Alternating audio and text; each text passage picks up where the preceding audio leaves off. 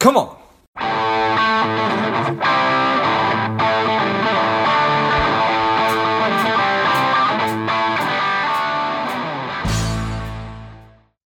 Welcome to Lifeblood. This is George G, and the time is right. Welcome to today's guest, strong and powerful Aaron Rubin. Aaron, are you ready to do this? I'm ready to do this. George G, I like it.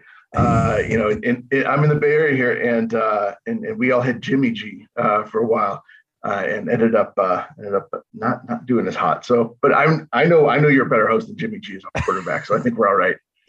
Jimmy G might be an amazing podcast host one day, and it's still a great quarterback. It just doesn't always work. So yeah, well, that's true. Well, I'm a Bears fan, so Rex Grossman is really in our recent past. So.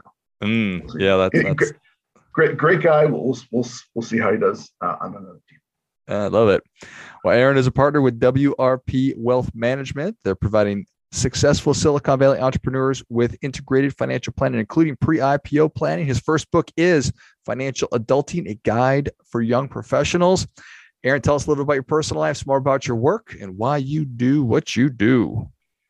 Sure. So my personal life. So I have 3 daughters, and so they're all under the age of 13. So I'm somewhat safe for now.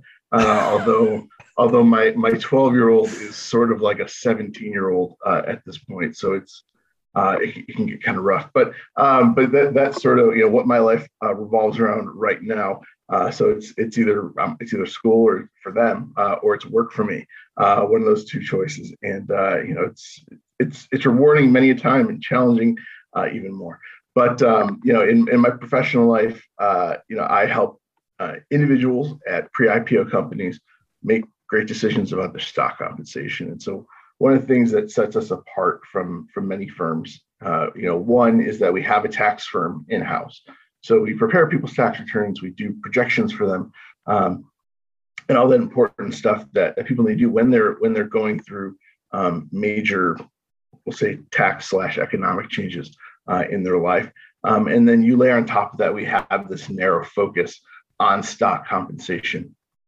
And so for people that are in that world, where they've joined a company that isn't public, and they've probably gotten a pretty decent amount of stock options, because that's how people get paid in Silicon Valley. They sort of get paid in the future, in some respect, because they can't cash in anything typically. There are exceptions, until much later on.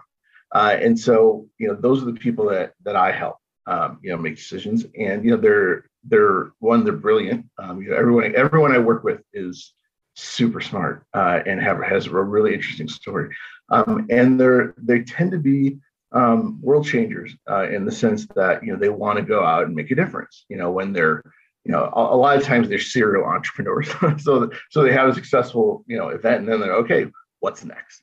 And sometimes they're ready to hang up the spurs, and they say, well, I've made a ton of money. Let's do some good in the world, and they want to do charitable planning and fund trusts and get their kids on their way. And so it's I have like the most fun job in the world, in my opinion, and got into it somewhat by accident. I was an accounting undergrad, and I ended up going to law school, where I met my wife. Now, my wife wasn't in law school. I would never marry a lawyer. I don't know who would marry a lawyer, but I certainly wouldn't. Don't know why my wife would. But she her dad was in this industry, my father-in-law, and so he was a pioneer in it, and said, hey, if you're interested, you have that right background, because he was also he's also a CPA, and I think you'd be good at it. I said, sure. All right, let's do it. At that point I was in public accounting, and sitting behind a desk, in March, for 16 hours a day working on tax returns, wasn't as alluring as doing what he did, which was golf 3 days a week. So I said, that sounds like a really great idea. So that's how I got into it. And here we are. I apologize. I didn't necessarily undersell you, but I certainly should have said that you are a CPA or had your CPA, and also a law degree as well as being a successful financial advisor. So love it. All right. So you're working with these super smart people. this is not something that they can figure out on their own? A lot of times, sometimes they can. Most times they think they can.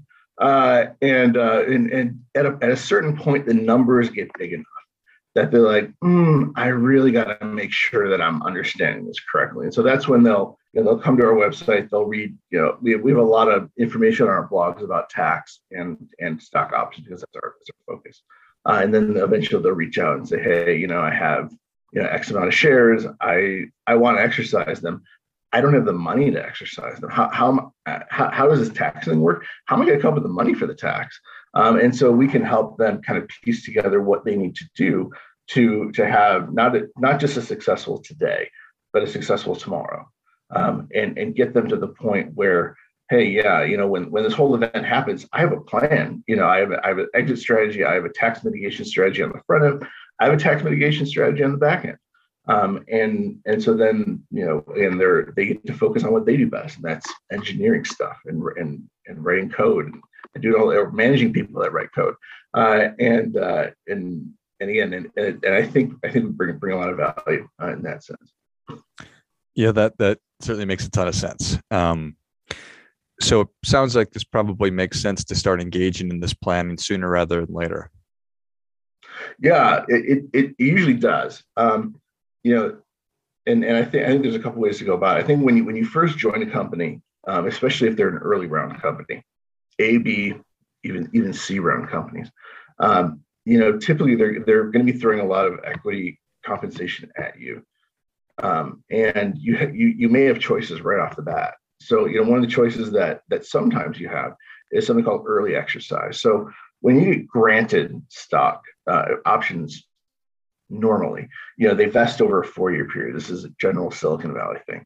For the first year is a cliff vest, so you don't vest anything until you complete your first anniversary. Then you get 25%, and then the rest vests over, whether it's monthly or quarterly.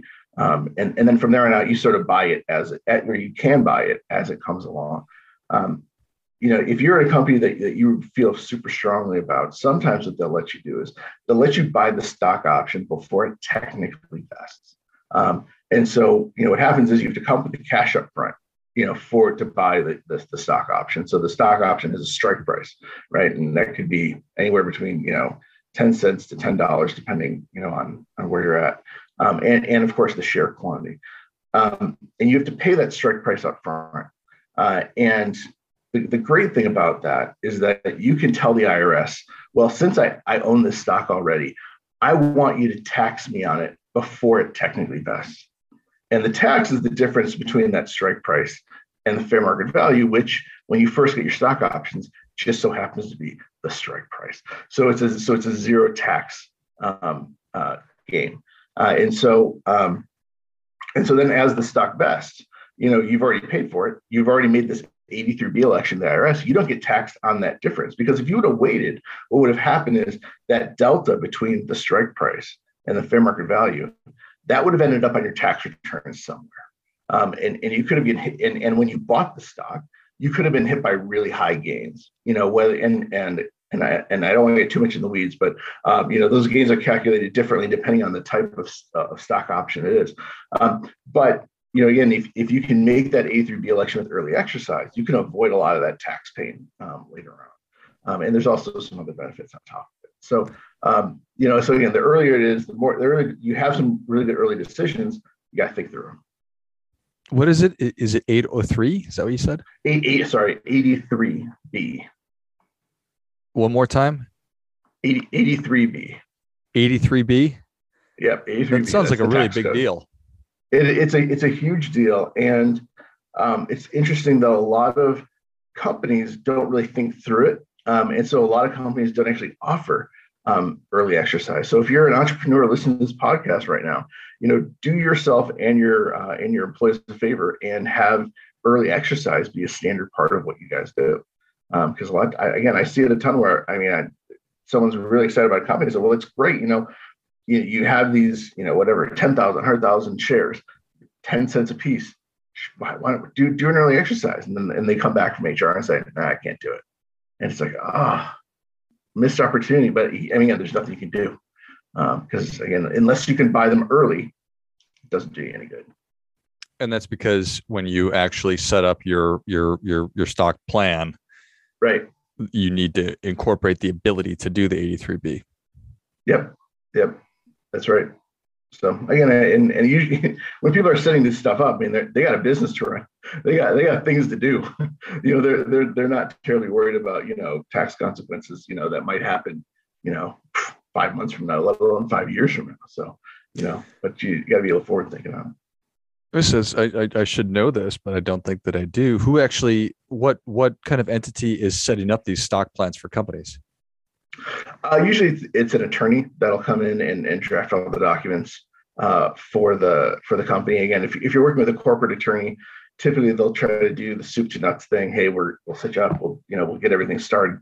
And that includes the stock plan. So I just don't think it's on their radar necessarily. I mean, of course, now I don't set up these plans. Maybe there's a really great reason that I don't understand. But I know that there's some companies that do it and there's some companies that don't. And I don't, and I haven't figured out the logic as to why that is. So I'm assuming it's just because it's just people drafting that don't really understand the nuance. Got it. Could be. I wonder if there's other parts of society where there's people drafting things that don't really understand the nuance. Anyway, so life is challenging enough as it is. You've got 3 daughters under the age of 13, and when things are going great, it's still tough. And we're running businesses and everything else. And then the stock market explodes. How are you talking to clients and people about managing through uncertainty, or whatever the term might be? Yeah. So I'm going to say I'm super excited.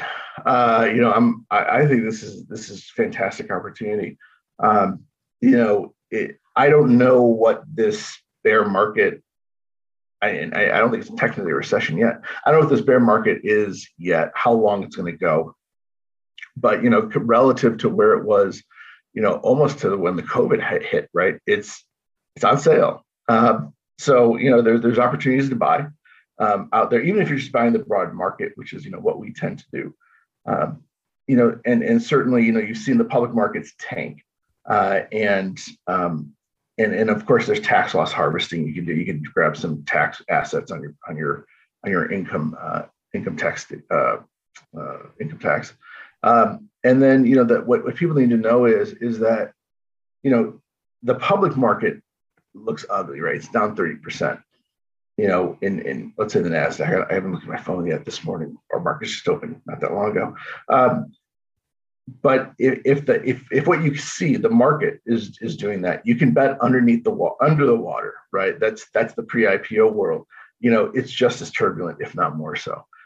So coming up in the next few months, if things stay status quo, I've seen nothing to indicate that inflation is abating anytime soon, or the Fed's saying they're going to be more aggressive yesterday. The valuations for these pre-IPO companies are going to tank. And that's good and bad. It's bad for the company because now it's hard to do a capital raise and you don't get as much money, when you do that. But for the employees, the stock price, that 409A valuation, that's coming down, and that's opportunity. And so it used to, maybe a few months ago, you did the calculation that was like, oh, geez, I have to come up with, $20,000 to buy the stock. Oh, and by the way, I also have to come up with, $500,000 to pay the tax, which is not unusual. Now you can look at it and say, wait a second, I still got to come up with the 20,000 to buy it, but now my tax is like 100,000, 150,000, maybe less, depending on what it is. And so if you're still confident in that company and you see this massive valuation, decrease, that's great. That's fantastic for you. Now, if you don't believe in the company and you think they got exposed and you think that, it's still a bad investment, right? The stock options, at the end of the day, they're investment in a company. It's a good value as long as the company, has liquidity. But, again, you are investing.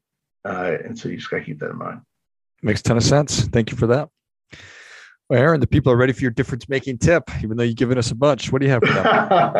I think my difference-making tip is always do your tax planning. You can do some back-of-the-envelope type stuff. If you're a non-tax person, you're going to go online and use calculators, but at some point, you really need to engage someone about that. whether you're selling, a rental property or, because for instance, for that, obviously rental properties are now all the rage. You go to sell rental property, you've had it for 5 years, and you say, okay, well, I bought it for this, I'm going to sell it for this. My tax rate is this. Great, I know my taxes. Well, no, you don't, because you need to realize that on your tax return, there's something called depreciation recapture. And there's all these nuances that get baked into it. And the same thing goes for stock options. When you buy your stock options, you get taxed. Now, when you sell, you get taxed too. You get taxed at both ends. But, when you buy your stock options, depending on what happened during the year, you could be facing taxes that you didn't know you had. So I've had that conversation with people before. People who called me up again, they realized the numbers got big enough, and hey, yeah, I exercised. It was just 5,000 shares of blah blah blah. And I said, well, do you know that's a $250,000 paper gain? And you realize that's going to cost you like $20,000 in taxes. What? So it's like you have to, when you have an event, when you sell a property, when you buy stock options, you got to be thinking, okay, let's pay an expert who really understands this stuff to do this work. For like my firm, just for instance, my firm charges about $300 an hour. If we're doing a tax projection, on a short-term basis, we're 2 hours of work, maybe, depending on how complex it is. Spend $600. Be certain. Don't cheap out on it, because man, if you show up on that tax bill and you're underpaid by however much, hundreds of thousands of dollars, maybe it's only 50. There's penalties if you don't pay on time, and that may exceed $600. So it may be worth your while. Well, I think that is great stuff. That definitely gets a come on. Ounce of prevention is worth a pound of cure, kind of a thing, Aaron. Yeah. Love it. Yeah, I mean, of course, and sometimes there's things you can do about it. Sometimes you just got to take the medicine. Yeah. Sometimes there's nothing to do. Love it. Well, Aaron, thank you so much for coming on. Where can people learn more about you? How can they engage with you? Yeah, so our website's a great place to start. WRPwealth.com. Mentioned some blogs there. Again, it's hyper focused on that pre-IPO world. And I think we're going to start coming out with more articles on acquisition. I think that'll be coming up a lot more as valuations come down. Larger companies with tons of cash, Apple, Google, all those places, they're probably going to be looking to buy. So I think we're going to see some more M&A coming up with all that cash sitting around. And then so you can check out our blogs that way, and then you can always schedule a consultation. We don't charge for the first couple of meetings, just to get to know you. And then of course you can head off to Twitter, WRP Advisory, or Facebook, which is, again, we post our blogs there as well. Excellent. Well, if you enjoyed this as much as I did, show Aaron your appreciation and share today's show with a friend who also appreciates good ideas. Go to WRPwealth.com and check out all the great resources, read the articles, and figure out if now is the time. And it's probably the time if you are thinking about it, because to Aaron's point, the cost of being proactive is probably going to be a lot less than the cost of being reactive. And then find him on Twitter and Facebook as well. Thanks again, Aaron. Thank you. And until next time, keep fighting the good fight. We are all in this together.